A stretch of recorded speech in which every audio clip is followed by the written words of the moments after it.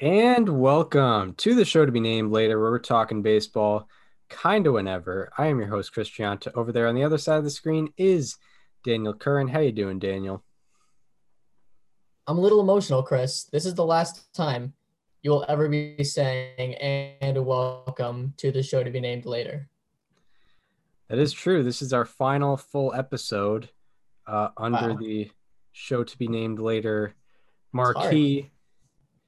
Uh, yeah, finally we're Yeah. naming the show. I think I think it'll be a nice quality transition, but it was our name for about 15 months. I don't think we ever really thought this day would come. Yeah, me neither. And show to be named later. It was a good shtick, but I Yeah. think it's even a better shtick if we actually named the show. Yeah, we gotta hold true with our promises. Yeah, And we had a promise every single show that it would be named later. And you know what? We're coming into a new year. This is being released on New Year's Eve. So our New Year's resolution is to change the name of the show for later to come, and it has arrived. yes.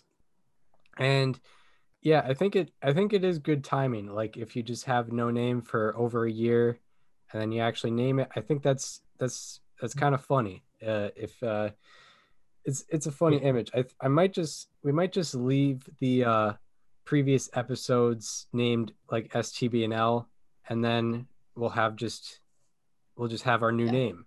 So It's like the live ball era and the dead ball era. We're about to escape the dead ball era. yeah, exactly. That's a great reference. Great reference. Tomorrow, we're essentially, people are talking about 2021. We're basically coming into 1920. Pretty much. Yeah. We're Yeah. like So 2020. today is December 31st, 1919. We want to thank you guys for listening through the first year plus of the show to be named later. But yeah, later is coming. Yeah, I mean if 2020 would be considered a dead ball year, like it if Definitely. yeah, we make the jokes about it, but it really was. Yeah. But yeah, this is our final episode, final full episode under the emblem show to be named later, and we're going to be talking about Nolan Ryan on the first part of the episode and the 1998 Yankees on the second part, which technically won't be our first episode of the new year, although it will be the second part of an episode that will be released on the new year. Yeah. But our first full show of the new year, we will have the new name. That's right. Um, Um, I'm glad that to finish off the year and to finish off the name, we're getting one arguably the best pitcher of all time and arguably the best team of all time yeah, they're definitely in those conversations. in those conversations for sure. So we got Nolan Yeah. Ryan. Nolan Ryan was born in Refugio, Texas, I believe is how it's pronounced. It could be a silent G, Refugio. So pronounce it however you feel. It could be Refugio, could be Refugio, maybe a silent G there. But he was born there, born in Texas, another Texas, Florida, Texas, California guy. And I feel like most people know he's from Texas. Yeah. Nolan Ryan is also a descendant of John Hancock, who is the first man to sign the Declaration of Independence, possibly the What most a famous signature ever. what a wild like connection here. Yeah, Like that's crazy. yeah. Who would have thought the the first the first signer of the Declaration of Independence and most The strikeouts all-time in strikeout leader. yeah, just a wild connection. Not even yeah, because Nolan Ryan's not in like it's just a baseball player and a guy who signed the who is a political guy. And Nolan Hmm. Ryan's it's not like a political dynasty or anything. It's just two famous people for very different reasons. But yeah, Nolan Ryan, his family So yeah, he was born in Refugio, Texas. He's a descendant of John Hancock, and his family moved to Alvin, Texas, when Nolan was 6 weeks old, and he began playing baseball when he was 7 years old with his father in their yard.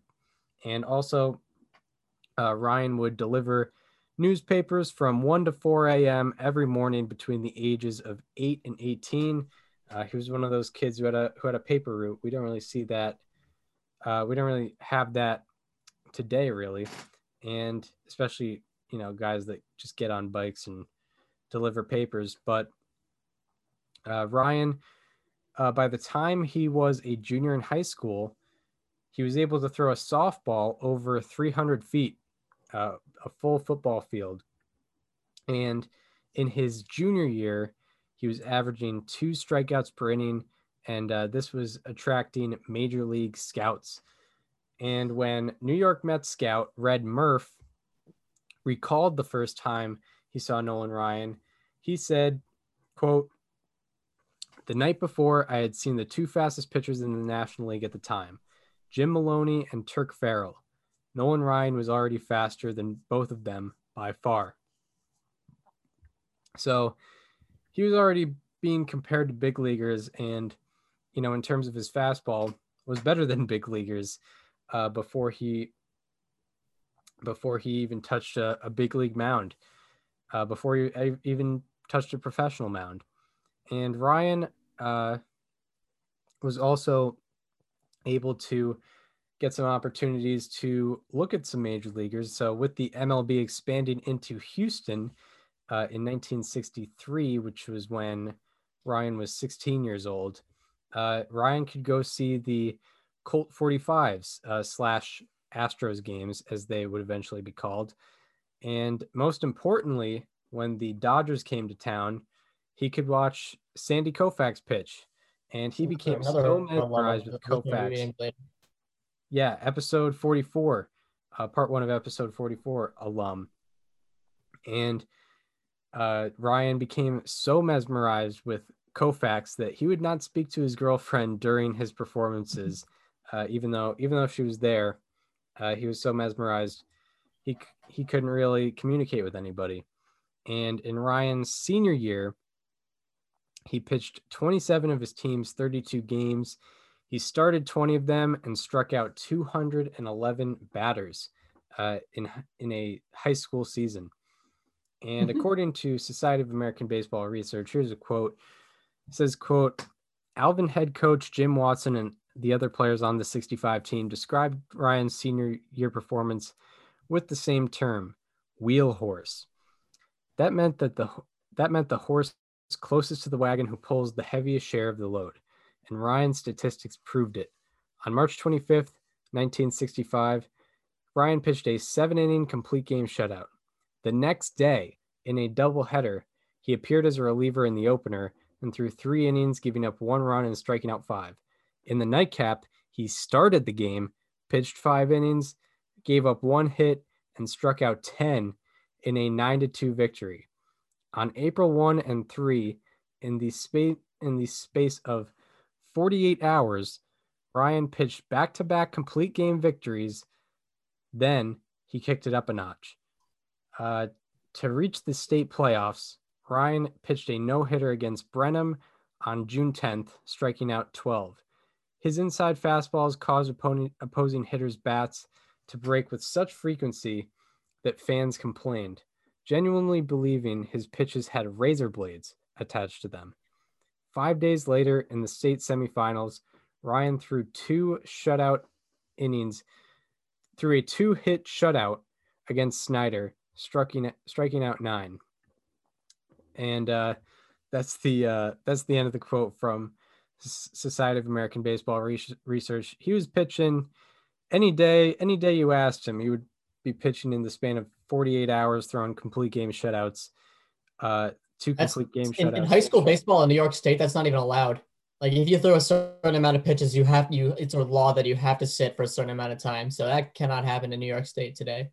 No, neither in Connecticut. They implemented some pitch count rules a few years back, and Same I here. understand it, but I mean, it didn't affect Nolan Ryan. He was still able to He throw was, yeah. 5,000 innings in the big leagues. It's pretty crazy, but Ryan was definitely built different. And earlier in that high school season, Ryan cracked the helmet of the first batter he faced. Then he broke the arm of the second batter he faced, which caused the third batter to refuse getting into the box until his coach shamed him into going up to the plate, where that man would just watch three strikes go by, Ryan seemingly settling in and throwing three fastballs right down the middle, easiest strikeout of his life, presumably. And during that season, also, the mitt of the catcher developed a tear, which turned into a pretty sizable hole, which was from Nolan Ryan's fastball. And the catcher's offensive performance dropped considerably his senior year because it became hard to grip the bat after catching Nolan Ryan. And when Nolan Ryan started on May 20th, he came in with his strength a bit depleted, as his coach had the team run endless wind sprints the day before because of the team's lack of concentration during practice. And he did not perform as well on this day, May 20th, or throw as hard as he normally did because of this, which was very unfortunate because Red Murph, who was the Mets scout who had been following Nolan Ryan, that scout brought the Mets scouting director to that game just to kind of show off Nolan Ryan. And it was just weeks leading up to the first MLB draft ever. And, you know, this game dropped his draft stock considerably because he did not seem as amazing as he actually was because of his depleted strength. And ultimately, Nolan Ryan was selected in the 12th round with the 295th overall pick in the 1965 MLB draft, which transitioned him into his professional career after a legendary high school career. You know, Nolan Ryan could have just had just ultimate glory after high school, but then he decided to pitch in the big leagues. And he started out mostly in the minors. In 1965, he had a 4.35 ERA, not great run prevention, but his strikeout numbers were pretty incredible. 11.3 strikeouts per nine. Mind you, this is 1965, where you're not actually supposed to strike out 11.3 strikeouts per nine. This was in 120 innings of rookie ball. And then in 1966, he was even more impressive, a 2.36 ERA, 2.36, and 13.7 Ks per nine in 202 innings between high A and double A. And this success led him to being called up to the Mets in 1966, where he made his major league debut on September 11th of that year at the age of 19 years and 223 days old. He struck out the first batter he faced and then struck out another SDBNL history alum, Eddie Matthews, looking two batters later. So already with the strikeouts is Nolan Ryan. And he ended up allowing 1 run in 2 innings. Not great, but, you know, he's only 19 years old. And in his first start, which occurred on September 18th, he allowed 4 runs in 1 inning. And he only pitched 1 inning, allowed 4 runs on 4 hits and 2 walks. Not very good. And then in 1967, he had an arm injury and he only pitched 34 innings that year. And during the 1967 season, the team doctor recommended surgery for Ryan, but he refused because he did not want to get premature surgery on an arm that was described as one of the best ever, which is fair. You can't really knock him for that. So now he finds footing in Flushing. In 1968, he recorded his first win in Houston after going 6.2 innings pitched, scoreless with 8 strikeouts. And through his first 5 starts, he was dominating. A 1.02 ERA, 11.2 strikeouts per 9, and only allowed 1 extra base hit through the first 35 and a third innings of that season. And then he continued on. During his first 11 starts, he had a 1.98 ERA, 9.9 strikeouts per 9, and a 187 average against in 77 and a third innings pitched. He already was making his impact. National League hitters were saying his fastball was already faster than Sandy Koufax's. The 1967 NL MVP, Orlando Cepeda, said, quote, "Nolan Ryan is the best young pitcher I've ever seen in the major leagues." But unfortunately, he kind of dwindled down from the remainder of the season. A 4.61 ERA in 56 and 2/3 innings pitched from that point on. His innings in total were limited this year and every year when he played for the Mets, as he had to serve in the Army Reserves every other weekend, which is pretty wild. And he ended up with a 3.09 ERA, a 3.33 FIP, and of course, because this is the year of the pitcher, 1968, a 98 ERA plus 3.09 ERA wasn't good enough, and an 8.9 strikeouts per nine and 134 innings pitched. And minimum 130 innings pitched, Ryan actually led the league in strikeouts per nine. So now we move on to 1969, and I feel like most people have heard about the 1969 Mets, and I feel like not a lot of people know that Nolan Ryan was actually a part of this team. And Ryan, in 1969, started 10 games and relieved 15 games, was sort of a spot starter in a sense. He ended up posting a 3.53 ERA, a 2.70 FIP, and a 104 ERA plus, and 9.3 strikeouts per nine through 89 and a third innings pitched. The Mets went 162 for the best record in the National League, clinching a spot in the first National League Championship Series ever, and also the first Mets postseason appearance ever. And the Mets went up 2-0 in the series against the Braves, putting them one win away from winning the pennant, because the LCS was a best of five from 1969 to 1984.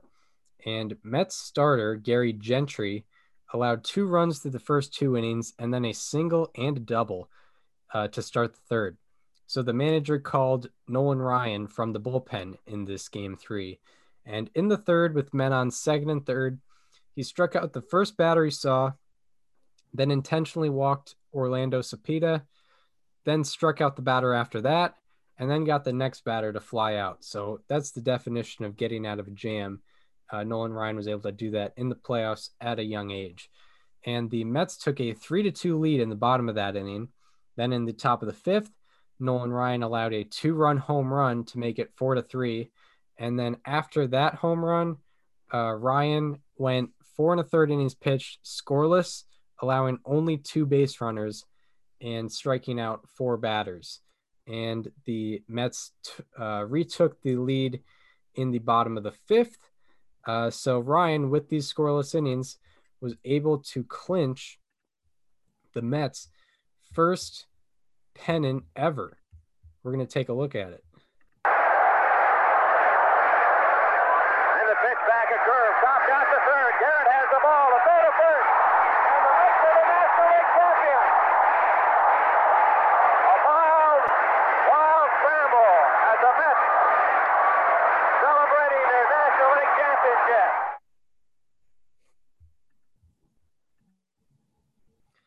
So Nolan Ryan has a gutsy performance, throwing 7 innings pitched, 2 runs allowed to close out the game ultimately and earn the victory. And in game 3 of the World Series, Gary Gentry had a much better performance than he did in game 3 of the NLCS. He went 6 2/3 scoreless and then loaded the bases in the 7th. So then Nolan Ryan was called on again in this game 3 to hold off the Orioles. Ryan will be here in a moment. There's a break in the action here at Shea Stadium, New York. The count is 0-2. And it is a fly ball. It'll be tough to get to. Agee is going, and Agee takes a diving catch. He's out.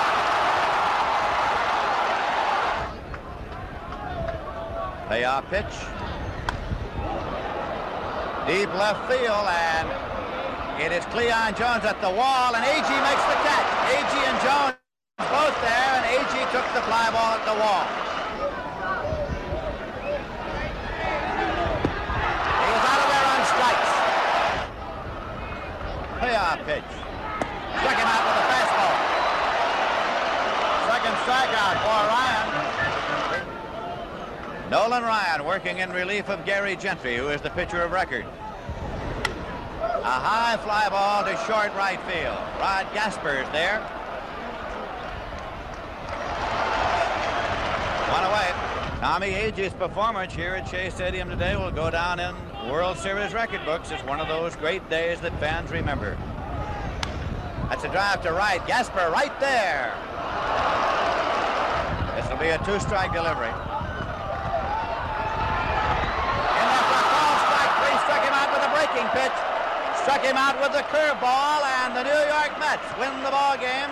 Gary Gentry gets the win, and the Mets go up 2-1 over the Orioles.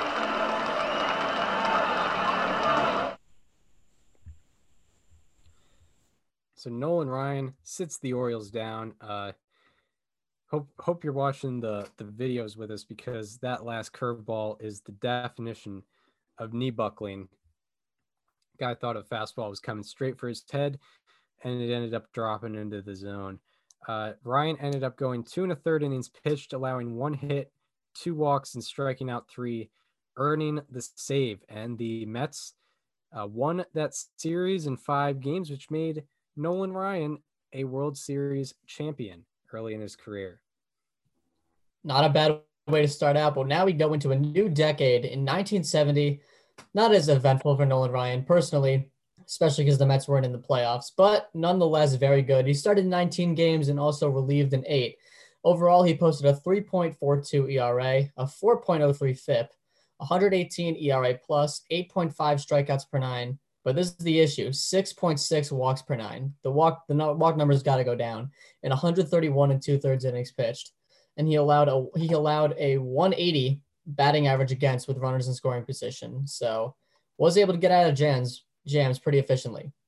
So now we move on to 1971. In his first 15 appearances, 13 of which were starts, he posted a 2.07 ERA and in 100 innings pitched. However, in his final 15 appearances, also of which he started 13, he put up a 7.62 ERA, 10 walks per 9, and a 451 OBP against in 52 innings, and the Mets went 2-13 in those games.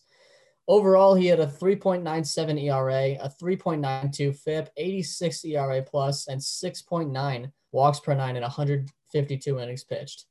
And with him being out of place in the Mets rotation, which seemed to be full at the time, his Army reserve schedule, and not getting the full, instruction from the Mets pitching coach, Ryan kind of had a falling out with the Mets, and he told his wife that if the Mets didn't trade him after the 1971 season, that he was going to quit baseball because he just couldn't do both anymore. But he would get his wish. On December 10th, 1971, he was traded with 3 other players to the California Angels for Jim Fregosi. Jim Fregosi. And he ended up getting 526 plate appearances with the Mets, and Ryan ended up facing 9,178 batters with the Angels. So I think it's pretty apparent who won that trade. Yeah, exactly. So now we head into a very incredible 3-year stretch from Nolan Ryan, 1972 to 1974. He's having some historic games for sure, and also some historic seasons. And Nolan Ryan's Army Reserves duty was complete at this point. So he was fully committed to playing baseball. Now he would be able to start every 4th or 5th day. And the pitching coach for the Angels helped Nolan Ryan change his delivery and develop a sharp breaking curveball. And here's a quote from Society of American Baseball Research once again. Quote, inclined initially as a young pitcher toward the use of homespun remedies, Ryan tried treating a sore right elbow in his first year as an Angel by rubbing rattlesnake oil on the joint. What proved to be more successful than the snake oil, however, was the weight conditioning program he started in California to build up his arm and entire body. Before 1972, baseball quote-unquote experts had concluded that weight training made a player too muscle bound, causing him to lose smooth movement necessary for arm speed in a pitcher and bat speed as in a hitter. Nolan Ryan became the first big league pitcher to enhance his performance through the use of weights. It's weight conditioning, not weight lifting, he later explained. I was not trying to see how much weight I could lift. I was trying to lift the right weights in the right way, unquote. So kind of a little inside scoop on what made Nolan Ryan able to throw so many innings and stay strong throughout the years. He was sort of, revolutionary in a sense with that. And in 1972, he started 39 games and he threw 284 innings pitched, by far career highs at that point. And in his final 11 starts, normally he was starting off very well and closing out very bad, but this time he was closing out extremely good. In his final 11 starts, he put up a 1.19 ERA, 4.7 hits per nine, and 10.7 strikeouts per nine in 98 and 2/3 innings pitched. In that 1972 season, he ended up finishing 6th in innings pitched with 284, 7th in ERA with a 2.28 ERA, 7th in ERA plus with a 128, and 3rd in FIP with a 2.49. He also led the league in shutouts with 9, hits per 9 with 5.3, strikeouts with 329, and strikeouts per 9 with 10.4. He finished 5th in B-WAR and 6th in F-WAR in 1972, and he ended up finishing 8th in the Cy Young vote and 30th in the MVP vote. And his 5.3 hits per 9 are the lowest in a single season with 150 plus innings pitched. Also, his 10 games with 9 plus innings pitched, 10 plus strikeouts, and less than 5 hits allowed are the most games in a season in the history of game logs. And it is the only season in baseball history with 327 plus strikeouts and less than 180 hits allowed. So this leads into his 1973 season, which may not ultimately be better, but it's definitely more remembered for a variety of different reasons. And on May 15th, Nolan Ryan no-hit the Kansas City Royals, striking out 12 batters. And on July 15th, exactly 2 months later, Nolan Ryan had a good day for himself once again. Detroit Tigers 6-0. On this day, Ryan was truly awesome. His first pitch was a sharp breaking curveball that hit umpire Ron Luciano in the shin. When Nolan has this kind of stuff, the batters are simply overmatched. He struck him out looking. He struck him out swinging. He fanned him with a heat. He got him with a curve. It was no contest as Nolan Ryan rang up 17 strikeouts. Nolan was so overpowering that Norm Cash came to the plate in the ninth with a table leg instead of a bat. Umpire Luciano made Cash use a real bat, but table leg or Louisville slugger, it made no difference as Cash went down to end the game. Also a record time strikeout performance. Here it comes. He pops it up. A tough play. No-hitter for Nolan Ryan. Of all the no-hitters, I think that one by far was the most dominating. I had probably the best curveball and command of my fastball in that game, more so than, say, any of the others. As the year progressed. So Nolan Ryan puts together an amazing no-hitter for his second career no-hitter. Had 17 strikeouts, and his 17 strikeouts are tied for the most in a no-hitter. And he is the only man to have multiple 12-plus strikeout no-hitters in the same season. How about that? And on August 29th, he allowed a hit to the Yankees with one man out in the first inning, and then allowed no more hits in his remaining 8 2/3 innings pitched. as he completed a one-hit shutout in that game. So if not for that hit, would have had a third one. And on September 27th, in his final start, Nolan Ryan came into the game with 367 strikeouts on the year, which was 15 away from tying Sandy Koufax's modern era single season record and 16 away from breaking it. And Nolan Ryan might have had this in mind because he struck out 9 batters through the first 4 innings, 11 through the first 5, and 14 through the first 7 innings. And with 2 outs and a man on second in the 8th inning, Nolan Ryan had 2 strikes on a man and was looking to see what he could do for strikeout number 15. And the crowd starting to build in its enthusiasm. Some fans already standing on their feet. And there are very few, as you look at the crowd in the lower deck behind the Angel dugout. They're up on the edge of the seat. Same in the mezzanine off to the right. They start applauding. They want one more strike. That would tie Koufax. Ryan straightens. Here's the pitch. He's got him.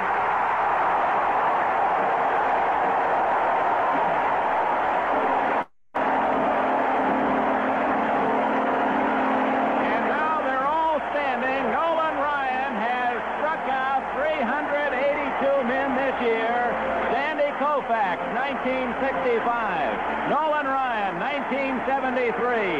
Each with a record-setting 382 strikeouts. And for history, we'll go to the 9th in a moment. So Nolan Ryan ties the record set by Sandy Koufax in 1965, only 8 years prior. And Nolan Ryan was 1 strikeout away from breaking that record. And in the top of the 9th, he got ahead with a 1-2 count on the leadoff hitter Rod Carew. And Carew, who had the 9th lowest strikeout percentage in the American League among qualifiers that year, ended up popping out to the second baseman. Then the next batter, he got ahead on a 1-2 count. This hitter was Tony Oliva. Tony Oliva, who had the 4th lowest strikeout percentage in the American League among qualifiers, ended up flying out to right. And then Harmon Killebrew singled with 2 men out. And then the batter after him flew out to left field, finishing the top of the 9th and seemingly maybe finishing Nolan Ryan's fight to break Sandy Koufax's record. However, the game was tied 4-4. And the Angels did not score in the bottom of the 9th. So now Nolan Ryan had a second chance at breaking that record. And in the top of the 10th, Nolan Ryan got ahead with a 2-2 count on the leadoff hitter, George Mitterwald, but Mitterwald ended up singling on that 2-2 count. Then the second hitter grounded into a double play early in the count. The third hitter of the 10th inning singled early in the count, and the 4th hitter popped out to second early in the count. But the Angels went down 1-2-3 in the bottom of the 10th. And then in the top of the 11th, Ryan comes out to break the record. Ryan got ahead with a 1-2 count on the leadoff hitter. And this was the same hitter that he tied Koufax's record on, but that hitter grounded out to short. And then he walked Rod Carew, the batter after that. Then after him, Tony Oliva flew out to center on a 2-1 count. And this brought up Rich Reese, who had pinch run for Harmon Killebrew. So he was not there for offensive reasons. And on Nolan Ryan's second strike to Reese, Rod Carew took off for second. And normally you're rooting for the catcher to get Rod Carew out, but this was really not the case in this game. So here's the audio. Strike pitch. There goes Carew, swing and a miss. The throw to second base, not in time. A close play, and the crowd cheers the call of of second base umpire Lou DeMuro. It was very close. The crowd wanted Carew to be safe because Ryan now has 2 strikes on Rich Reese. So the go-ahead score is at second. 41 steals for Carew. 2-strike pitch coming up. Ryan sets. Here it is. Swung out and missed. Nolan Ryan is the Major League strikeout king of all time.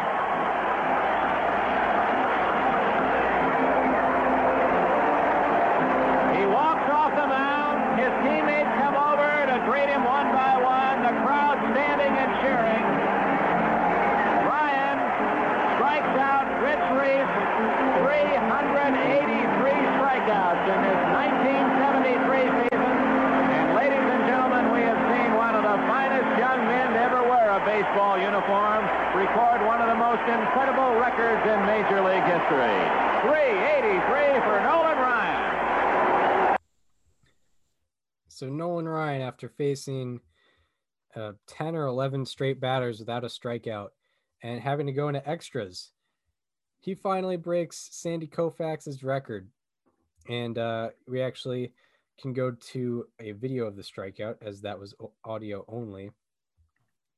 But it was not really in the best form. It's not very high quality. But let's take a look at this at the video of this strikeout. 11 innings later, Rich Reese went for number 383. The record was Ryan's. Was Nolan Ryan the fastest pitcher in baseball in 1970? So there it is. There's the record breaker. And he remains the record holder of the modern era single season strikeout record with 383 strikeouts. And that game was also his 20th 10 strikeout game, which remains a single season record. And the Angels walked it off in the bottom of the 11th, which gave Nolan Ryan the win on top of it all. And in the 1973 season, he ended up finishing third in innings pitched with 326, eighth in WHIP with a 1.23, sixth in strikeout to walk ratio with 2.4, second in FIP with 2.49, fourth in ERA with 2.87, and sixth in ERA plus with a 123. And what also should be noted is he broke the strikeout record in the first year of the DH. So he really earned this one. He was not facing any pitchers in this 1973 season. And he led the league in strikeouts, obviously, with 383, and he led the league in strikeouts per nine with 10.6. And he finished fourth in the league in B WAR and second in the league in F WAR. And he finished second in the Cy Young vote and 17th in the MVP vote. And it is the only season in baseball history with 300 plus innings and 10.5 plus strikeouts per nine. And his 1972 and 1973 seasons are the only seasons in the live ball era by a pitcher before their age 27th season with more than 325 strikeouts. Some incredible years there for Ryan, but now we got to move on to 1974. On June 14th, he threw a 13-inning game where he struck out 19 batters and walked 10 in a win over the Red Sox. Unfortunately, we don't have access to what his pitch count was, but I mean, one can only imagine. I mean, over under 150. I'd take the over. 150. I was thinking 250. Yeah, I mean, I don't know. Like a lot of the non-strikeouts are probably like one pitch at bats. The non-strikeouts are walks. I don't know. I would disagree. Back then, though, like 19 strikeouts, 10 walks. I feel like a lot of guys got deep into counts anyway. Maybe. And I know we did cover a Sandy Koufax game where he threw 205, so it's not out of. I wonder why he was out of the league by age 30. Yeah, but. But then again, this guy was in at age 46, so we'll see that later. Yeah. Anyway, on August 12th, he struck out 19 batters in 9 innings in a win over the Red Sox, the same team. This tied the MLB record single game record for strikeouts during regulation and set an AL record for strikeouts during regulation. On August 20th, he allowed 1 run, and you guessed it, he struck out 19 batters in 11 innings in a loss to the Tigers. And his 19 strikeout games in 1974 are the most in a single season in the history of game logs. On September 28th, he threw a 15 strikeout no-hitter against the Twins. That is his 3rd of his career. And he ended up finishing 7th in ERA with a 289 and 4th and 5th with a 298. He led the league in innings pitched with 332 and 2/3 innings. He led in hits per 9 with 6 flat. He led in strikeouts, of course, with 367 and strikeouts per 9 with a 9.9. He finished 8th in B WAR and 3rd in F WAR, 3rd in the Cy Young vote, 14th in the MVP vote. And his 3 seasons with 325 plus strikeouts before their age 27 season are the most such seasons in baseball history before age 27. So now we go into a little bit of a rough patch in Nolan Ryan's career, injury and mediocrity between 1975 and 76. The first of said years, on June 1st, he threw a no-hitter in a 1-0 win over the Orioles. So that's pretty cool. His 4 no-hitters before turning 29 are the most such no-hitters. He is also the only man alive or dead in baseball history to have 4 no-hitters in the span of 3 seasons. Pretty incredible stuff. In his next start, he didn't allow a hit until there were 2 men out in the 6th inning, and that snapped his streak of 54 consecutive batters faced without allowing a hit. And this game ended as a 2-hit shutout for Ryan. Unfortunately, after that start, he put up a 4.82 ERA and 6.5 walks per 9 in 93 innings pitched. Then his season ended in August when he had to get a bone chip removed from his elbow. He ended up with a 3.45 ERA, 3.67 FIP, and a 1.02 ERA plus in 198 innings pitched. But he finished 6th in strikeouts still with 186. So now we go to 1976, and he entered the month of September with an 11-17 record and a 3.91 ERA. Not very good. In September, he went 6-1 with 6 complete games, 3 shutouts, 11.1 strikeouts per 9, 3.2 hits per 9, and a 1.33 ERA. He really turned his season around there. And he ended up with a 3.36 ERA, a 2.91 FIP, and a 99 ERA plus in 284 innings pitched. 7th in innings pitched with 284, 6th in FIP, and finished 4th in F WAR. He led the league in shutouts with 7, hits per 9 with 6.1, strikeouts with 327, and Ks per 9 with 10.1. Despite the average year, his excellent September may have set up momentum for the next season. So now we're in a new era of Nolan Ryan. We've closed out the injury and mediocrity. Now we have some both individual success and team success, sometimes together, sometimes separately. So his 1977 season was an individual success.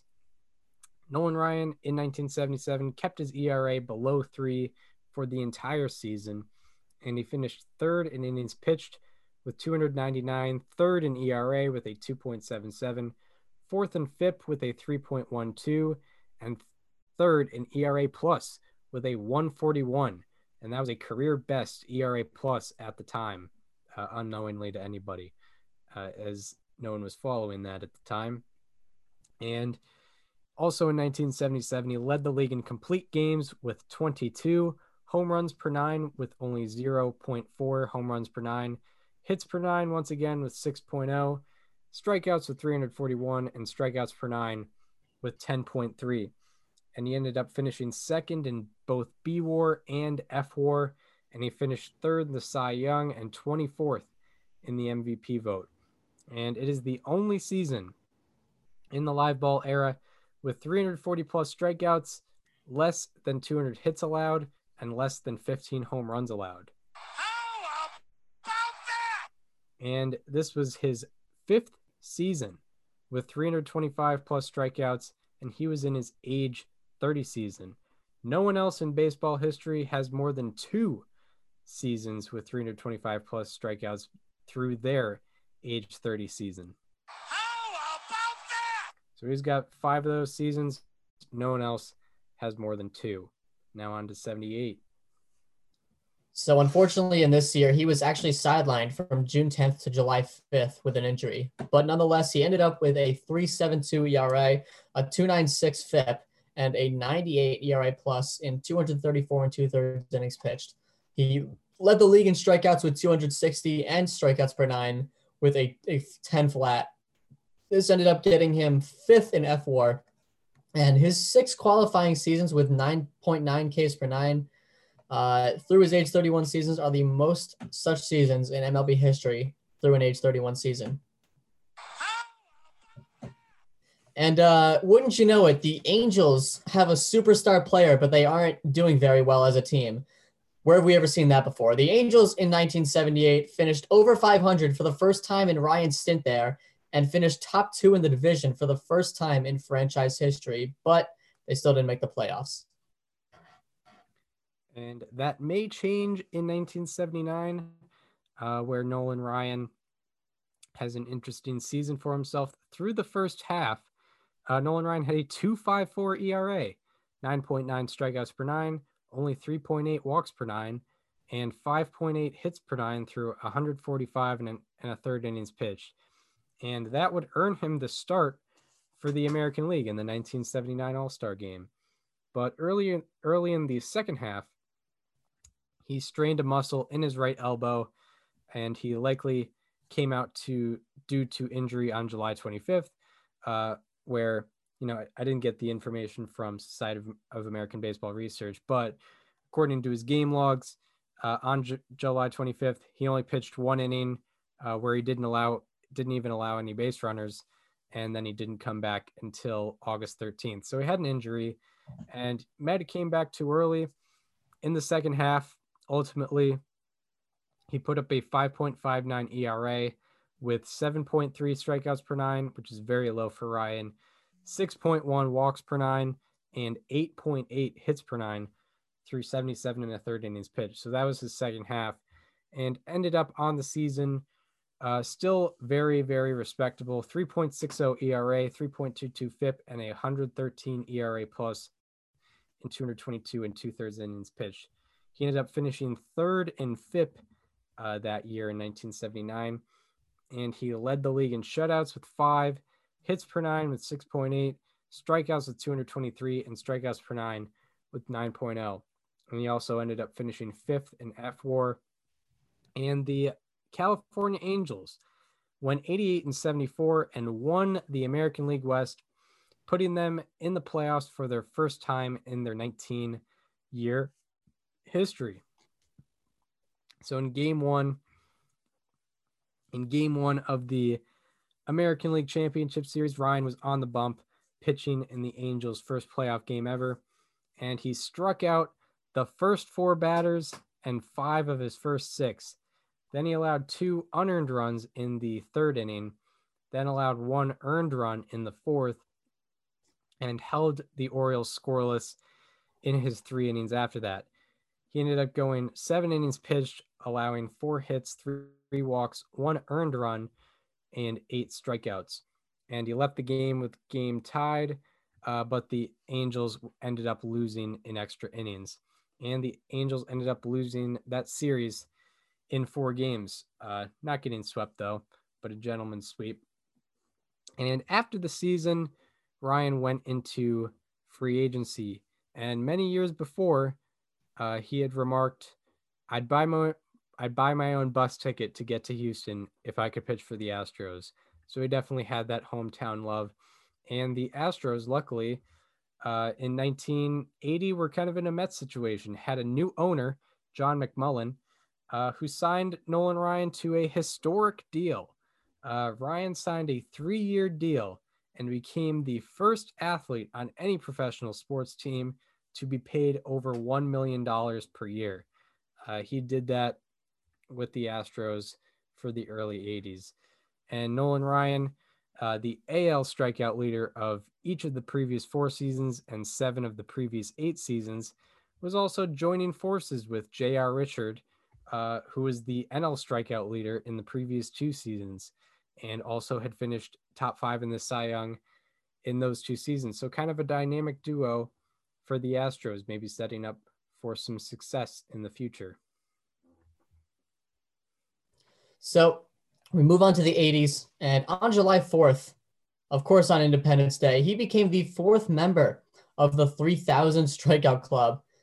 Pretty quick to do it, to be honest. And he ended up putting up a 3.35 ERA that season, 2.89 FIP, 98 ERA plus in 233 2/3 innings pitched. He finished 7th in innings pitched and 2nd in FIP, also 4th in FWAR. The Astros went 92-70 and were tied with the Dodgers for first place in the NL West.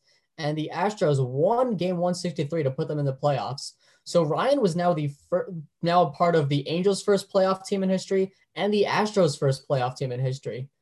He's just some good luck, really. And he's a good guy to have on your team, of course. In game 2 of the National League Championship Series, down 1-0 in the series, he went 6 1/3 innings pitched, allowed 2 runs, and earned a no decision in a 7-4 win over the Phillies. So got the job done. In game 5, in a winner-take-all game, he allowed 2 runs through the first 7 innings and entered the 8th with a 5-2 lead. To start the 8th, he allowed 3 consecutive singles, then walked in a run, and he was then taken out of the game, and all 3 remaining runners scored. The Astros lost 7-5 and lost the series. But I mean, obviously that's very unfortunate, but the Phillies team that they faced that year was dominant. They had Steve Carlton, Mike Schmidt, many guys that were just elite. Yeah, Pete Rose, Larry Boa, just to name a few. And I forgot to put down in the prep sheet, he was also part of the first Mets playoff team ever. So that's a good point. Yeah. What would you look at that? But Angels and Astros in consecutive years being part of the first playoff teams ever. Pretty wild. I mean, and to be part of 3 teams' first playoff teams ever is pretty wild as well. And I mean, if you would have guessed it was anyone, you probably would have guessed it was Nolan Ryan. So now we get into 1981, which you could argue is Nolan Ryan's best season ever, despite it being shortened by the strike.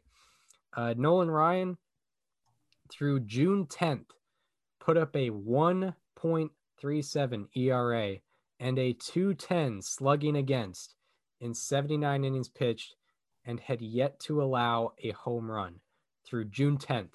79 innings pitched, no home runs, a 2.10 slugging against.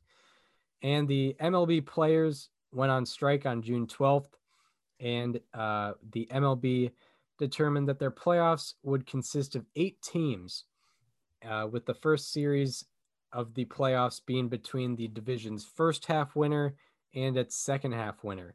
And with the Astros being 28-29 before the strike, there was actually new hope to make a playoff run. They basically got to do over their season because they could just be the second half winners and make the playoffs.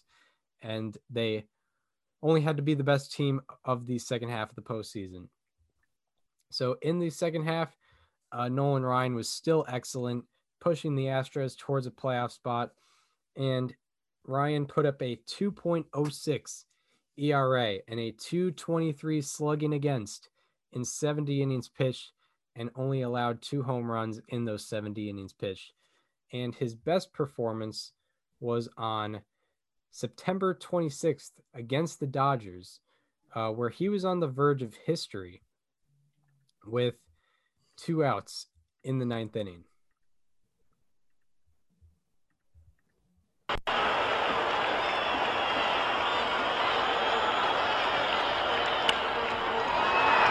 This may be it.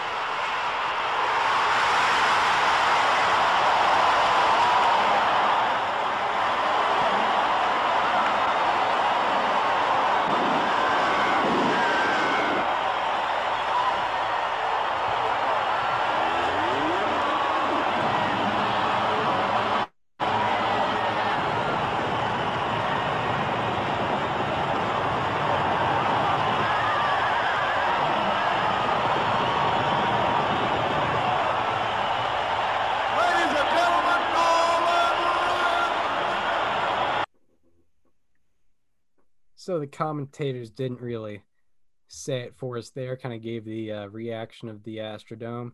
But there was Nolan Ryan completing his 5th no-hitter, which broke Sandy Koufax's record of 4 no-hitters. Nolan Ryan now had 5 And Ryan ended up with a 1.69 ERA on the year, a 2.28 FIP, and a 195 ERA plus in 149 innings pitched. You know, everyone knew he could strike guys out, but this was the first year where he established himself as one of the elite run preventers. And he finished second in FIP on the year, and he led the league in home runs per 9 with 0.1, hits per 9 with 6.0, and he led the league in ERA and ERA plus for the first time in his career. And he finished third in B WAR and fifth in F WAR, likely because of maybe lack of innings, but he did lead in ERA and ERA plus, and he finished fourth in the Cy Young vote and 16th in the MVP vote.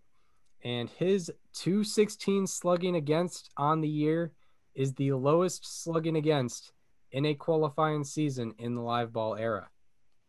How about that? And it is the only season since 1923 with 140 plus strikeouts and less than 3 home runs allowed. How about that? And the Astros ended up going 33-20 in that second half and won the National League West in the second half, putting them in the playoffs against the first half NL West winners, the Los Angeles Dodgers, who he just no hit.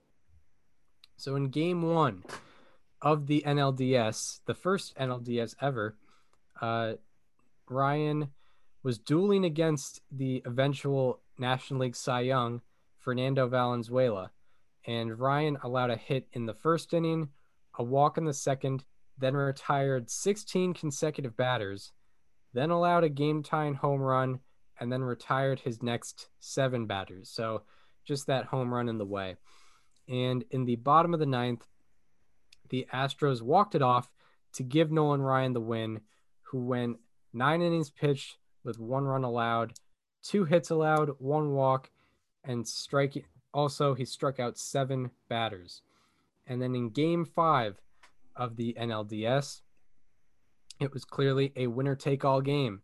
And he shut the Dodgers out for the first 5 innings, then allowed 3 runs, 2 of them being earned in the 6th inning. And Ryan was taken out after the 6th, and he got the loss as the Astros were shut out. So he went 6 innings, 2 earned runs, but unfortunately the Astros were shut out that game. So any run he was going to allow was going to get him the loss. So now we move on to kind of a stagnant phase of Nolan Ryan's career. You know, I find it kind of funny how over the last at least 50 years, the MLB has kind of awkwardly had to adjust their playoff system like right before the season twice. And both times the Dodgers ended up winning the World Series. Yeah, that's true. I guess the only caveat could be 95, but I feel like they had that figured out well before. I don't know when exactly they decided on the expanded playoff, but 81 in 2020, they had to, awkwardly expand that, and the Dodgers ended up victorious both times. Yeah, so any Dodgers haters maybe claiming 2 fraudulent World Series? I don't know. Maybe 2 Mickey Mouse rings. Maybe the 1981 Dodgers Twitter was, or 1981 Giants Twitter was hating on their World Series. Probably. Yeah. Anyway, we now have the bridge years for Ryan and the Astros. In these 4 years, Ryan's ERA plus did not get above 114 during a season, and the Astros didn't make the playoffs. In 1982, he led the league in hits per 9 with 7 flat, and in 1983 with 6.1.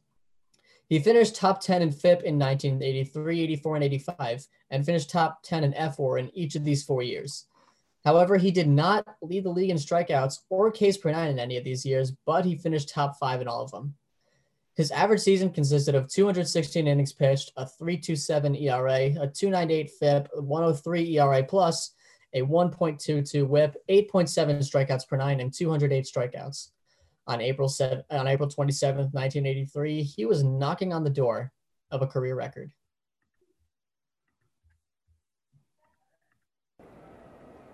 Here it is. He strikes him out.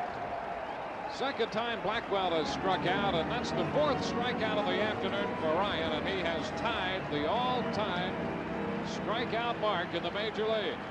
Number 3,508. Ryan is being congratulated by his teammates around the infield. And the fans here give him a standing ovation. So Ryan has just reached the tying mark. 3,508. All on the tip of the cap. Number 3,000 was Chief Geronimo. The 1-2 pitch, strike 3 called on Mills, and there's the record breaker. So Ryan strikes out Tim Blackwell to catch Walter Johnson, and he strikes out Brad Mills to own that record all by himself. 3,509 strikeouts for Nolan Ryan. Blackwell and Mills, the strikeout victims, to tie it and break it here in the bottom of the 8th in Montreal. Here's another look at the record-breaking strikeout.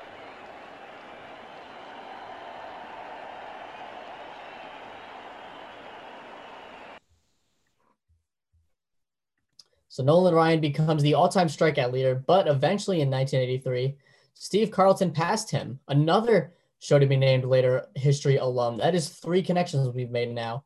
And at the end of 1984, Ryan had the career strikeout lead by 2. And on July 11th, 1985, Ryan was on the verge of a career milestone no one else had yet to reach. Game, 6 strikeouts by Nolan Ryan. He needs 1 strikeout to be the first man in the history of this great game to have 4,000 strikeouts. Breaking ball, and that's it. Strikeout number 4,000 for Nolan Ryan.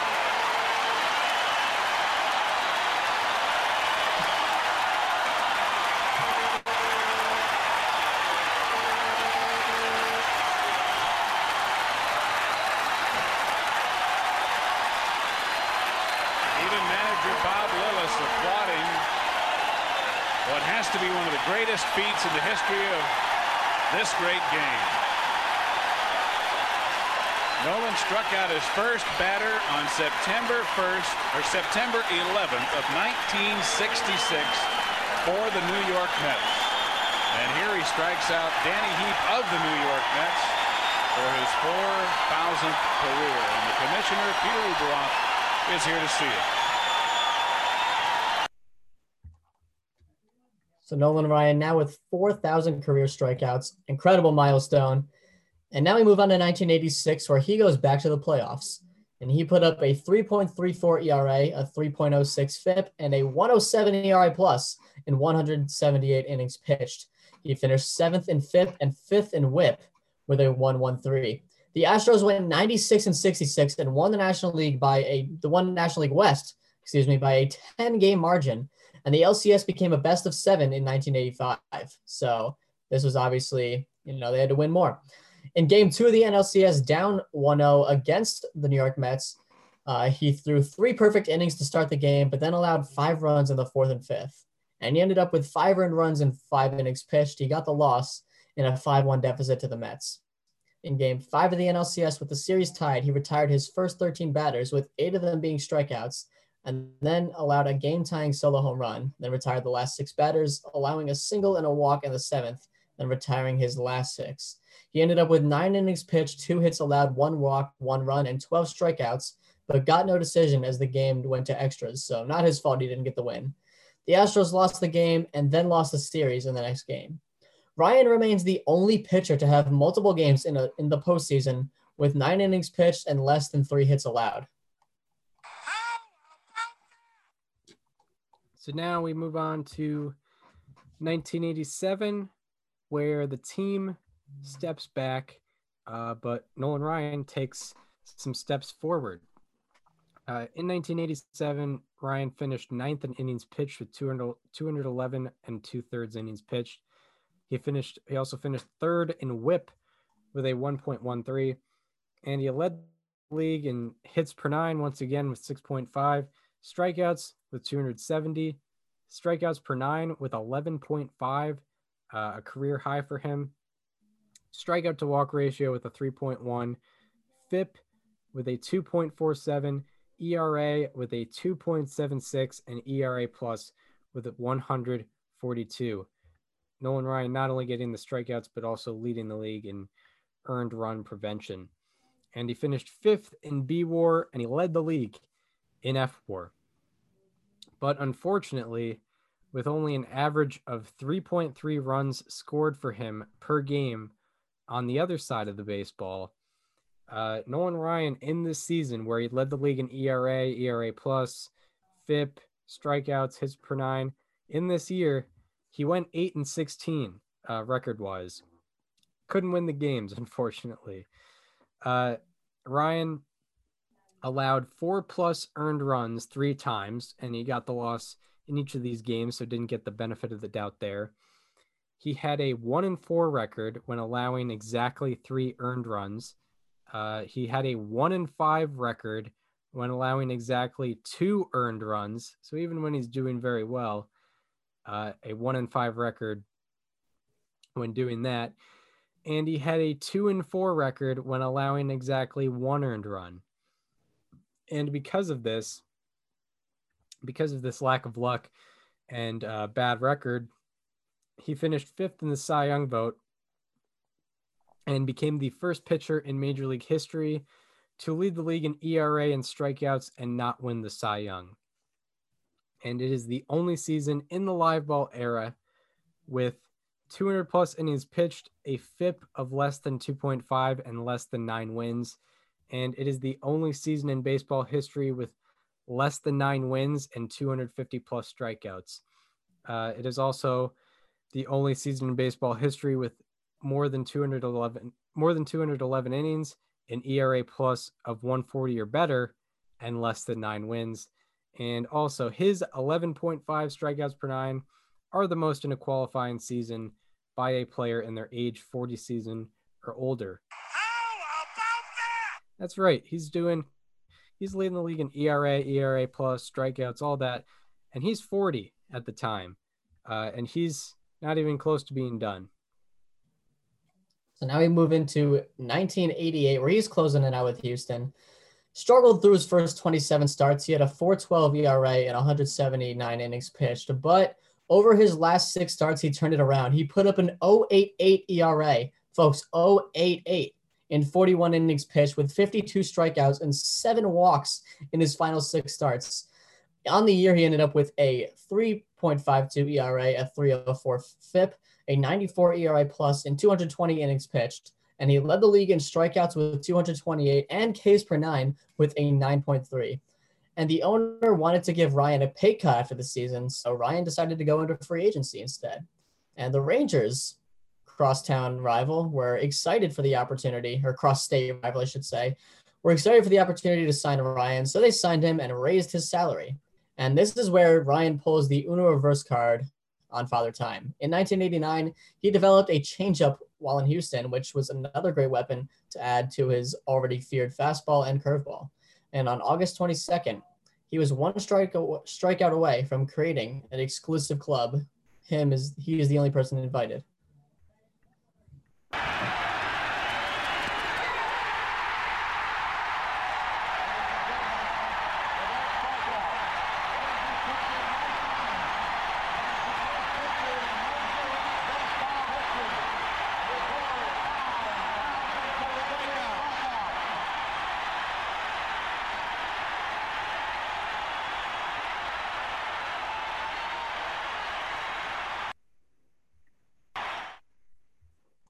So that was strikeout number 5,000, I believe. I couldn't really hear the audio. Is that correct? Yeah, 5,000 career strikeouts. And that season in 89, he ended up with a 3.20 ERA, a 2.51 FIP, and a 1.24 ERA plus in 239 in the 3rd innings pitched. He finished 8th in innings pitched, 2nd in WHIP with a 109, 4th in K to walk ratio with a 3.1, 2nd in FIP, and 10th in ERA plus. He led the league in hits per 9 with 6.1, strikeouts with 301, and strikeouts per 9 with 11.4. He finished 7th in B WAR and 2nd in F WAR. 5th in the Cy Young voting, and 23rd in the MVP vote. His 18 10 strikeout games are the most by a pitcher age 40 or older in a single season. No other pitcher 42 or older has more than 3 strikeout games in a single season. Nolan Ryan had 18 in 1989. He had 8 12 strikeout games. No other pitcher age 42 or older has had more than one such game in a single season. His 2.51 FIP is the lowest in a qualifying season in the live ball era by a pitcher aged 42 or older. His 11.3 strikeouts per 9 are the most in a qualifying season by a pitcher in their age 42 season or older. This season also has the highest F-WAR for a pitcher in their age 42 season or older. He also remains the oldest pitcher to have 300 plus strikeouts in a season. He was in his age 42 season, and the next oldest to do it was in their age 38 season. And lastly, 46-year-old Tommy John retired after the season, making Nolan Ryan the oldest player in the league. And this is 1990. Nolan Ryan's 43, and it doesn't really matter how old he is. In his first start of 1990, he threw 5 no-hit innings before getting taken out with 91 pitches, and he ended up earning the victory in his first start of 1990. And then in 1990, in his fourth start, in this fourth start of his 1990 season, he threw a 1-hit, 2-walk, 16 strikeout shutout against the White Sox. And this was the first game with 14 plus strikeouts by a pitcher 43 or older, but this was certainly not the last game, last 14 plus strikeout game by a pitcher 43 or older. And this remains the only one hitter by a pitcher 43 or older. How about that? And on June 11th, Ryan had to face the 38-17 Oakland Athletics, the reigning champions, might I add, that we did an episode about.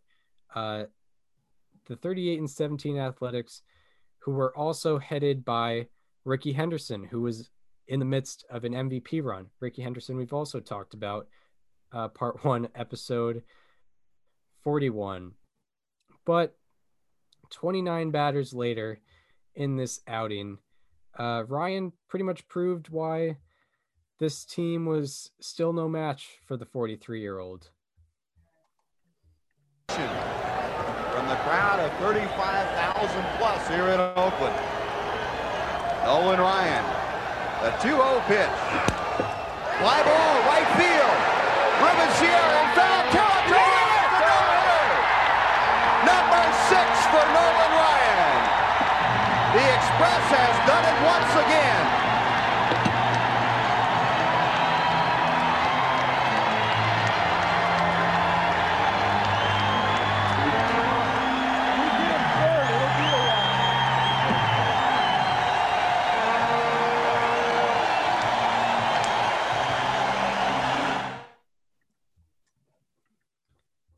So Nolan Ryan gets no-hitter number 6 against the best team of the American League in the late 80s, early 90s.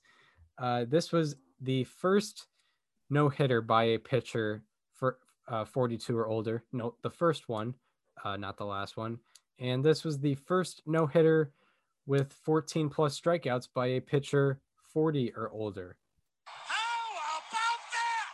And then on July 31st, the trade deadline, Nolan Ryan entered his start with a 299 and 267 record. He's going to look to change that in a positive way.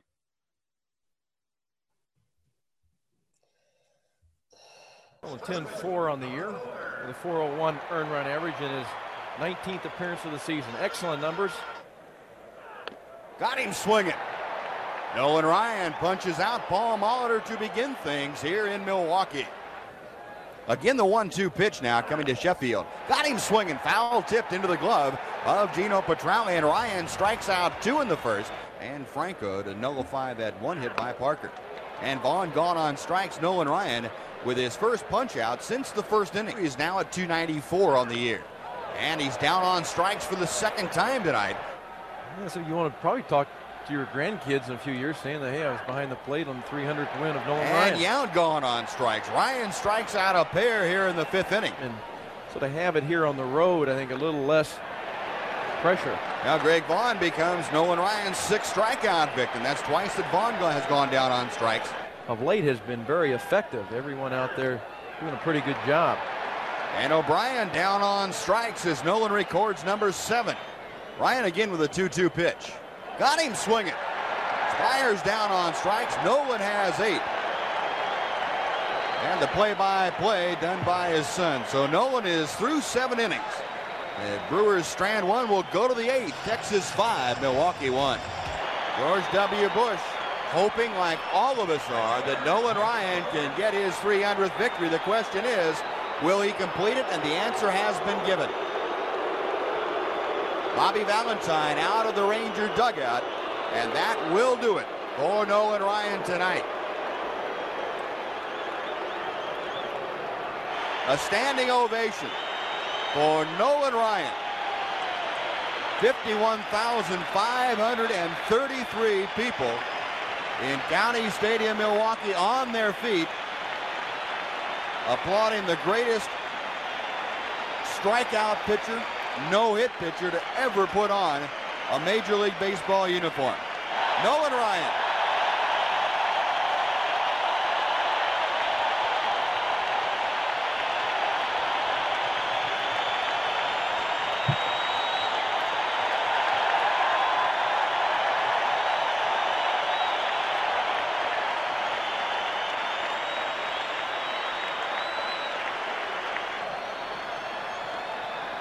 Arnsberg's pitch, fly ball, center field. This should do it. Pettis makes the catch, and Nolan Ryan and the Rangers are victorious. Nolan Ryan, his 300th career victory, and you can charge up the bus for Cooperstown. Nolan Ryan officially has had his ticket validated.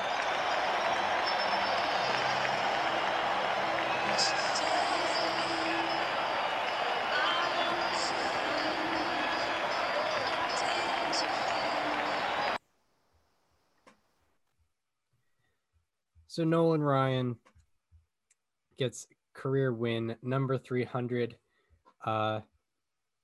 Finally a milestone for Mr. Ryan. Finally able to get one. And then on August 17th, about 17 days later, Ryan pitched a 10 inning. He pitched 10 innings with 3 hits allowed, no walks, and 15 strikeouts in a no decision. And that is the only game by a pitcher 40 or older with 15 plus strikeouts and no walks. How about that? And in 1990, he ended up with a career best 3.3 walks per 9 and 3.14 strikeout to walk ratio. And he also ended up with a 3.44 ERA, 2.87 FIP, and 114 ERA plus in 204 total innings pitched. He finished 3rd in FIP and 2nd in strikeout to walk ratio. And he led the league in hits per 9 with 6.0, whip with 1.03, strikeouts with 232, and strikeouts per 9 with 10.2. And he finished 3rd in the league in FWAR and finished 25th in the MVP vote. And in 1987, 1988, 1989, and 1990, he continuously reset the record for oldest pitcher to lead his league in strikeouts. And then also in 1990, every single year for 4 straight years, he was resetting that record. And also in 1990, he had 8 games with 10 plus strikeouts. No other pitcher 43 or older has had more than 3 in a single season. And also his 232 strikeouts in 1990 are the most by a pitcher in a single season in their age 43 season or older. And his F WAR in 1990 is the highest in a single season by a pitcher in their age 43 season or older. It is also the only season by a pitcher in their age 43 season or older with 200 plus innings pitched and a FIP of less than 3. And it is the only season by a pitcher in their age 43 season or older with 200 plus innings pitched and a WHIP of less than 1.05. And it is the only season by a pitcher in their age 43 season or older with 200 plus innings and 10 plus strikeouts per 9. I just want to add, one of the people that struck out in his 300th win game was Paul Molitor. That is the 5th separate player that we've done that Nolan Ryan has a connection with. I think it's the best thing I've seen here is that we've made connections with Sandy Koufax and Rickey Henderson in the same show with Nolan Ryan. Yeah. Henderson and Molitor like both started at the same time. Or I mean, Nolan Ryan's first year was Koufax last year. Yeah, his first year was Koufax's last. 66. Yeah. So anyway, we go on to 1991. In each of his first 5 starts, he struck out 9 plus batters. Those 5 starts took place in the Rangers' first 20 games, and no one else, 44 or older, has more than 2 games with 9 plus strikeouts in their team's first 20 games. In that 5th start, Ryan had to face the Blue Jays, who were the future 1991 AL East champions. They had a lineup featuring Devon White, Roberto Alomar, John Olerud, and Joe Carter. 29 batters later, sure enough, the 44-year-old showed why this team was no match for him. That's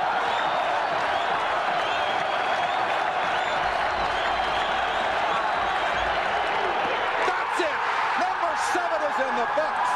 The remarkable Ryan has done it again.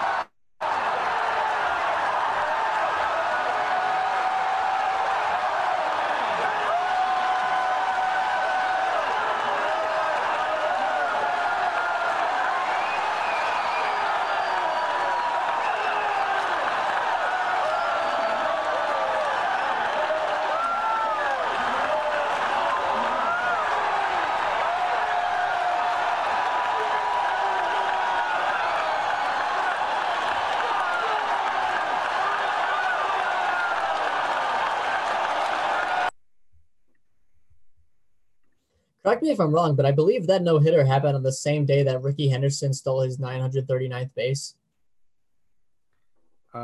This May 1st. May 1st, 1991. Yeah. Yep. I think so. Yes, it was. I'm 100% sure it was. Those happened on the same day, which is pretty incredible. Nolan Ryan ended up with 2 walks and 16 strikeouts in the no-hitter, and it remains the only game by a pitcher age 44 or older with 15 plus strikeouts. How about that? His 101 game score remains the highest by a pitcher 44 or older in a single game. How about that? And just to give you some perspective, 101, that led the league in 2020. There was no single start that had a better game score than 101. I think Lucas Giolito had a 99, and that was the best that there was to offer in the shortened season. This was the 4th career no-hitter with 14 plus strikeouts. No one else has more than 1 such no-hitter. On July 7th, he took a no-hitter into the 8th, but ended up going 8 1/3 innings pitched, allowing 2 hits and walking 1 batter while striking out 14. And his 92 game score in that game remains the 2nd highest by a pitcher 44 or older in a single regulation game, of course, second to his own. And that game and the no-hitter from earlier in the season are the only 2 games by a pitcher 44 or older with 14 plus strikeouts.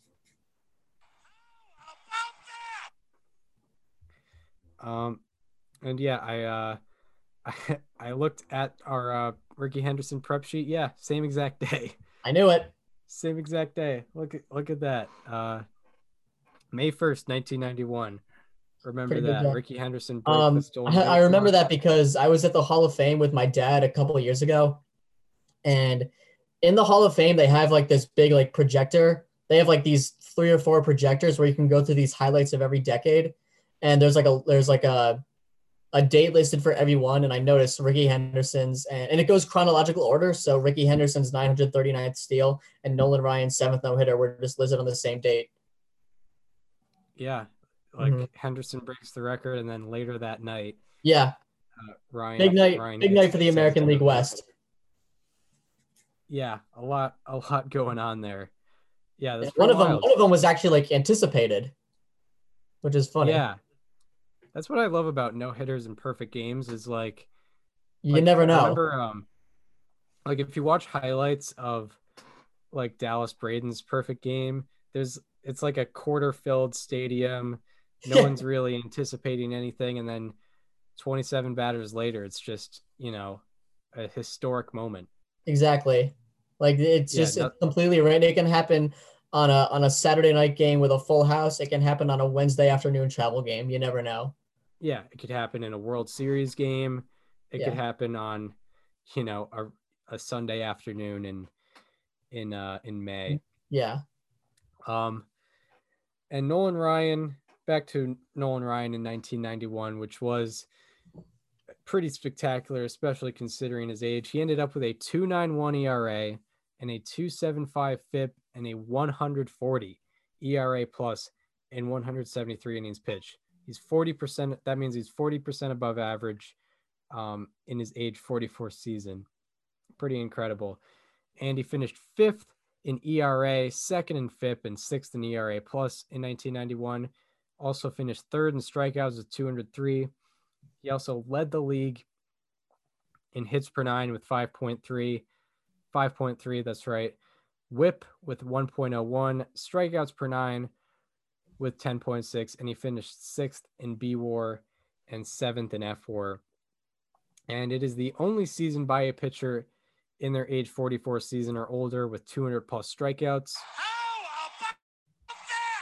And his hits per 9, WHIP, FIP, and ERA plus are all single season bests in a qualifying season for a pitcher in their age 44 season or older. And he had 5.3 hits per 9, as noted earlier, in 1991.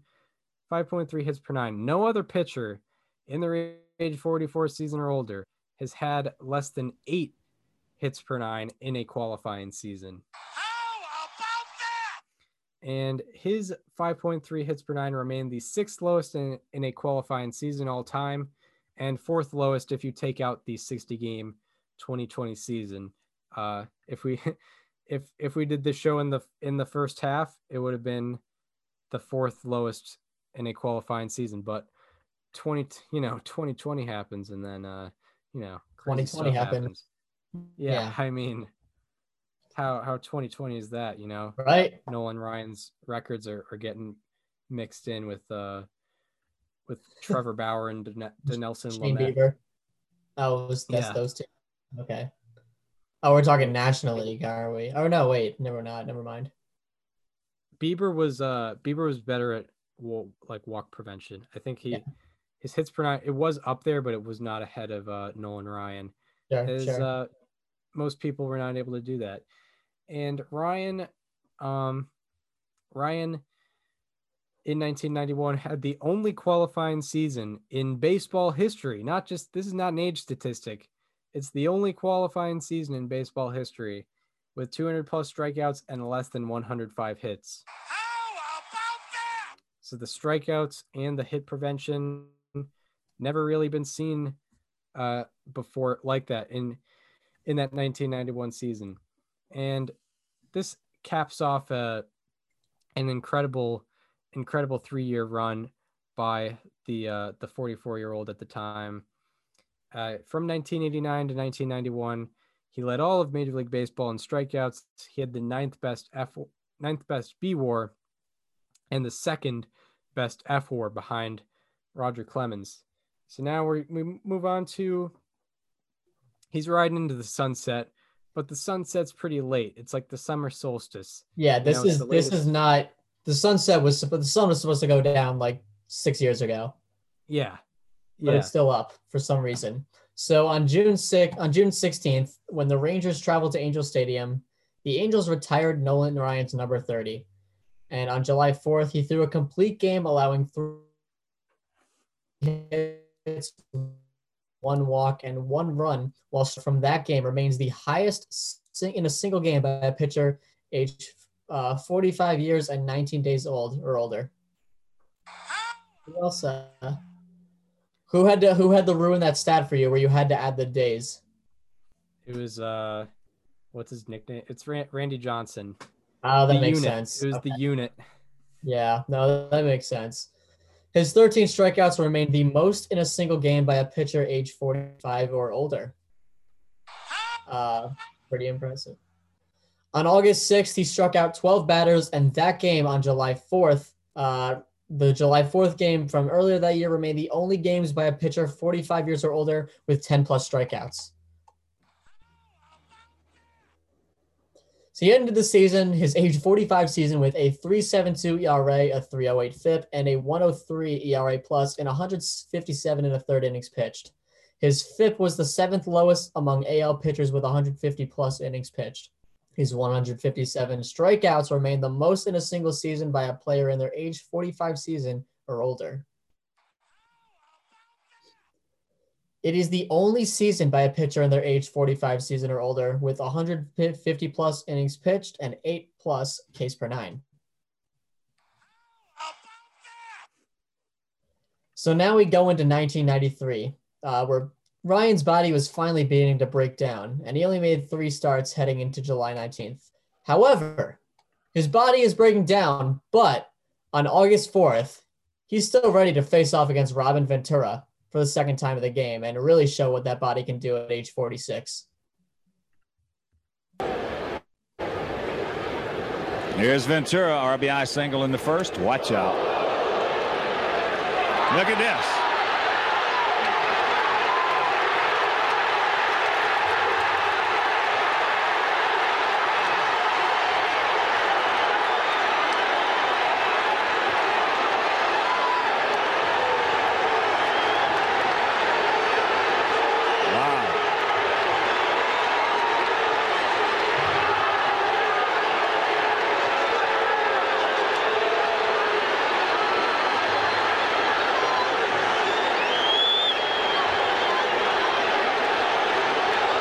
Robin took exception to the pitch.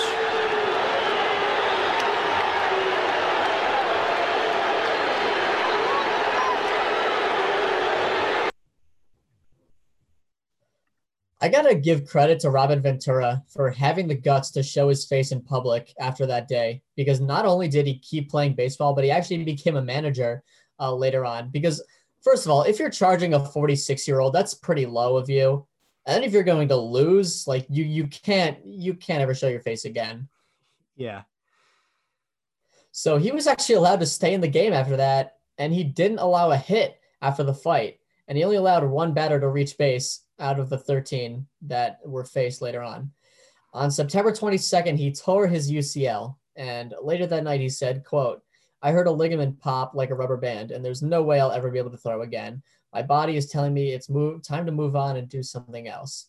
So Nolan Ryan eventually, at the age of 46, retires from the game after so many years in the big leagues. And I can't confirm this through any source, but I've heard before some rumors that the last pitch he ever threw was 98 miles an hour. I mean, that sounds like a ligament popping pitch. Yeah. If they're at the age of 46, he's still pumping 98 to big league hitters. Yeah, I mean, it's believable. I mean, a guy that's getting, in his age 45 season, still getting about a strikeout per inning, it makes sense that he would be throwing on the upper half of the 90s. Like, yeah, a guy getting a 16 strikeout no hitter when he's 44. I mean, the ball had so much life on it. And it's incredible that he was doing that in his mid 40s. So yeah, I would believe it for sure. It doesn't seem that shocking, but yeah, that's Nolan Ryan. And now we get into Nolan Ryan's post career, which was also successful for him. On September 15th of 1996, his number 34 was retired by the Rangers. Even though he only played 5 years there, they retired his number. And on September 29th of 1996, just 2 weeks later, his number 34 was retired by the Astros, and he became the first player to have his number retired by 3 different teams, loved by many different organizations. That's 10% of the league that's retired his number. And in 1999, Nolan Ryan was inducted into the Hall of Fame with 98.8% of the vote. And this was the second highest voting percentage at the time, and it is currently the 5th highest voting percentage of all time. And in his speech, he paid tribute to 2020 Hall of Fame inductee Marvin Miller, who was a big part of the Players Association and getting players their due in terms of finances. And Nolan Ryan was a big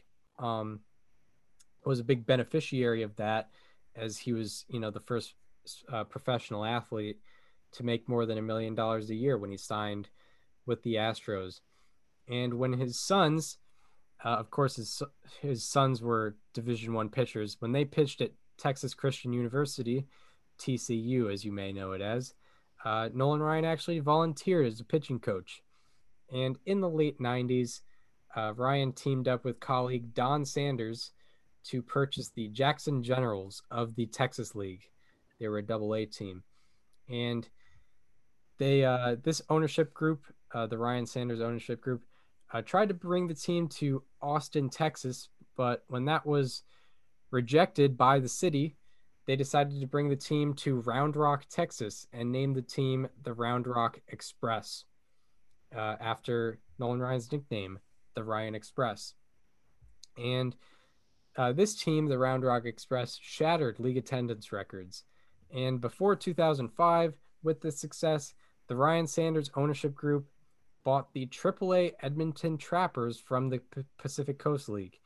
Then they decided to move the Round Rock team to Corpus Christi and move the Edmonton team into the Round Rock Stadium. So the Round Rock team was now, the team in Round Rock Stadium was a AAA team. The one in Corpus Christi was a AA team. And the Corpus Christi team had the same popularity as the Round Rock team, as the Round Rock team was still going. And in February of 2008, Nolan Ryan was named president of the Texas Rangers, and he became the first Hall of Fame player to be an executive for a major league franchise since Christy Mathewson. And in 2011, when their CEO stepped down, he was named CEO of the Rangers. And then 2 years later, in 2013, he stepped down from both positions with the Rangers. Then in 2014, he accepted a position as an executive advisor for Astros owner Jim Crane. And after Ryan's son was demoted at his position with the Astros after the 2019 World Series, Ryan decided not to return for the 2020 season. So he's not really affiliated with anyone right now, but probably will be taking a position, some position in baseball at some point. He's still very relevant in the baseball world. So now we get into Nolan Ryan's all-time ranks and then ultimately his legacy. So he is 14th all-time in career wins with 324. He is 20th in career pitcher B-WAR and 6th in career pitcher F-WAR. He really benefits on Fangraphs. He is the all-time leader in strikeouts with 5,714, hits per nine with 6.6, and average against of 204. His career slugging against, which is 298, and OPS against of 606 is the lowest of anyone with 2,500 plus innings pitched. So that's pretty impressive. His 12 times leading the league in Ks per nine are the most such times in baseball history. and his 12 times leading the league in hits per nine are also the most such times of baseball history, and no one else has done it more than 6 times. So now we get into, and I know we probably hit this button. We probably hit the how about that button more times than any other episode. I paused a couple of times because I was expecting it. Yeah. For all-time ranks, I don't go with the how about that button, but because I usually go with what I just find on StatHead. But I guess I did find slugging percentage against and OBP against, but it's complicated. I guess I have a weird process with it. But now we get into the official Nolan Ryan edition of. So, Nolan Ryan, first of all, we should say he struck out 6 different father-son duos. He struck out the Willses, the Schofields, the Griffeys, the Franconas, the Alomars, and the Bonzes. 6 different father-son duos. Wild. That's incredible. That's what. Did you find that through somewhere else or through your own research? That was research from your own. Or no. That's no. Okay, it's not your you didn't find it though. It's not. I didn't find no. Sure. This was information provided. There was a VHS documentary. And they also put it out in one of the no-hitter telecasts that I watched. It was in during his 7th no-hitter. They listed out all the father-son duos that he struck out. And maybe after 1991, he got another father-son duo. But anyway, Ryan has 13 qualifying seasons with a FIP of less than 3. And no one else in the live ball era has more than 9 such seasons. How about that? He also has 19 qualifying seasons, 19, with 8+ strikeouts per 9, and no one else in baseball history has more than 14 such seasons. How about that? He also has 11 qualifying seasons with an OPS against of 600 or less, and no one else in baseball history has more than 8 such seasons. How about that? And he also has 11 qualifying seasons with an average against of 200 or less. 11 qualifying seasons. No one else in baseball history has more than 4 such seasons. How about that?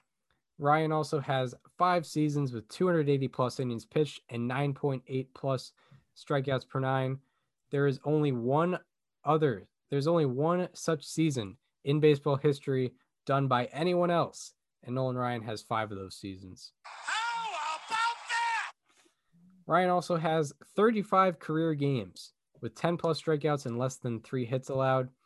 No one else in baseball history has more than 21. How about that? And Nolan Ryan's 7 no-hitters are, of course, known as an all-time record. But his 12 one-hitters are tied for an all-time record. His 18 two-hitters are also tied for an all-time record. And his 32 three-hitters are an all-time record. How about that? And Ryan also took 5 other no-hitters into the 9th inning. So there's potential for more no-hitters that he fell short just 3 outs or less away. And Ryan's 215 career games with 10+ strikeouts remain the most in baseball history. How about that? And he also has 34 career games with 10+ strikeouts after turning 42. No one else has more than 5 such games. How about that? He had 34 10+ strikeout games after turning 42. No one else could get over 5. And Ryan has the only 7 games by a pitcher 42 or older with 14+ strikeouts. How about that? He's got 7. No one else has any. And not only does he have the only 2 no-hitters by a pitcher 42 or older, he has the only 3 one-hitters by a pitcher 42 or older. How about that? And career-wise, he is the only pitcher in the live ball era with 4,000 plus innings pitched and a FIP of less than 3. He is also the only pitcher in baseball history with 5,000 plus innings pitched and less than 4,000 hits allowed. And Ryan is also the only pitcher in baseball history with 4,500 plus innings pitched and more than 1 strikeout per inning. So now we move on to Nolan Ryan's legacy. What his legacy actually is after all this, what can we make of Nolan Ryan's career? Well, first of all, his career strikeout record probably won't be reached by anyone else for a variety of reasons. First of all, it's hard to get 9.5 strikeouts per 9, but he also threw over 5,000 innings. Yeah, that's happening. No one's going to get to 5,000 innings. I don't think anyone will get to 4,000 innings again. I think Randy Johnson and Roger Clemens might have been the last guys to do it. So therefore reaching 5,715 strikeouts, which would break the record, that'll be very challenging. And I don't know if anyone's ever going to be able to do that. And Ryan's average against record, hits per 9 record, and no hitter record label him the most unhittable pitcher of all time. He may have walked more guys than he would have liked to, but he was definitely the most unhittable of all time with all those records. And, the strikeout record also proves that ultimately. And what also should be taken away from Nolan Ryan's career, made a significant impact on 4 different teams. Yeah. He helped win the Mets a World Series. He helped get the Angels to their first playoff appearance ever. He helped get the Astros to their first playoff appearance ever, and he made some big starts in those playoffs. And the reason they didn't win the World Series was never really because of him. And when he went to the Rangers, he was the first big time Ranger, and he had some of his most historic moments ever.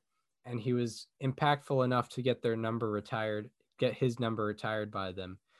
And also what I pointed out earlier with Daniel, Nolan Ryan, possibly among, all fan bases, all ages, all different ways of life, he's possibly the most universally loved pitcher of all time. I mean, how can you not love Nolan Ryan? He's got the strikeout record. He was doing it into his mid-40s. He was winning fights. He threw 7 no-hitters. He gave a lot of happiness to a lot of people. And, he's, I would say, possibly the most universally loved pitcher of all time, I would say. That's a perfect point you made there. You kind of said it exactly how I wanted. I mean, pick your reason for loving Nolan Ryan. Do you want to do it because he had 5,000 strikeouts? Do you want to do it because he pitched until he was 46? Do you want to love him because he beat the crap out of Robin Ventura? There's so many options, and none of them are the wrong answer. Yeah, exactly. Like, I put him on the list because, there's so many stats to put on him, but you become a little hesitant because, with the history series, sometimes we like to point out guys that don't get as much shine in the history books, but everyone loves Nolan Ryan, and he gets that love because of all these records, him throwing probably high 90s into his mid 40s. And I don't think, one thing that also should be pointed out, no one else did it like Nolan Ryan. He may not be the best to ever do it, but no one else really pitched. No one was able to have a career like Nolan Ryan, pitching that many innings, getting that many strikeouts. And for that age. And and being able to pitch that many years. Like, people were so impressed. Level. People were so impressed when Bartolo Colon was having okay games at the age of 43. Like, Nolan Ryan was striking out 10 guys per game at the age of 45. Yeah. Doing it with ease. Yeah. And yeah, being an elite pitcher into his mid 40s, getting 16 strikeout no hitters. It was it's pretty wild. Yeah. He pitched 27 different MLB seasons. It's crazy because he did pitch his first game at 19 and his final game at 46, which is very, very. He was in the league at the same time as Sandy Koufax, and he retired in the early 90s. Yes, yeah, like his career overlapped with Koufax and Pedro. Yeah, and that's how he was able to get all those father-son duos. Yeah. Ultimately, getting both Bonds, both Griffeys. It's pretty incredible. But yeah, that closes the book on the Nolan Ryan part of the episode. Possibly our longest one yet. I think it's that and Bonds. This and Bonds for sure. Yeah. And yeah, they definitely have the most stats, and along with that, a lot of video to go with it. So yeah, I mean, like Nolan Ryan, he was great in his teens, he was great in his 20s, he was great in his 30s, and yes, he was great well into his 40s. So there's so much to go over. Yeah, and we had like 10 videos to show. Mm-hmm.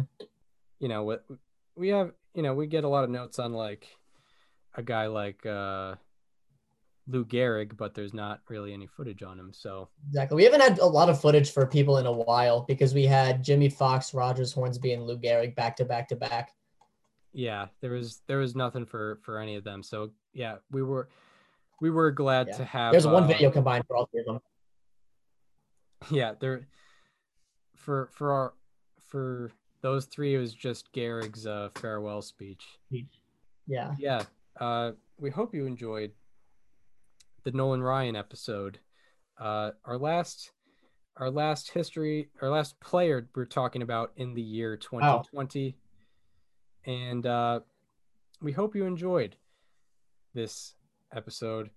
If you're listening on Apple Podcasts or Spotify and want to watch the videos with us, go to our YouTube channel. Right now, it is, as of this date, it is called STBNL with Chris Gianta and Daniel Curran, but it will likely be something different in the next few days. Follow us on social media. Follow me on Twitter at Chris_Gianta. Follow Daniel on both Twitter and Instagram at Daniel_Curran. And follow the show Instagram at STBNL Podcast. That is also subject to change. And we hope you enjoyed the Nolan Ryan part of the episode, and we hope to see you tomorrow, where we are talking about one of the most dominant teams of all time. We'll see you next year. Yeah, we'll see you next year in 2021 on the other side of this year, where we're talking about one of the most dominant teams of all time, the 1998 Yankees. We will see you then.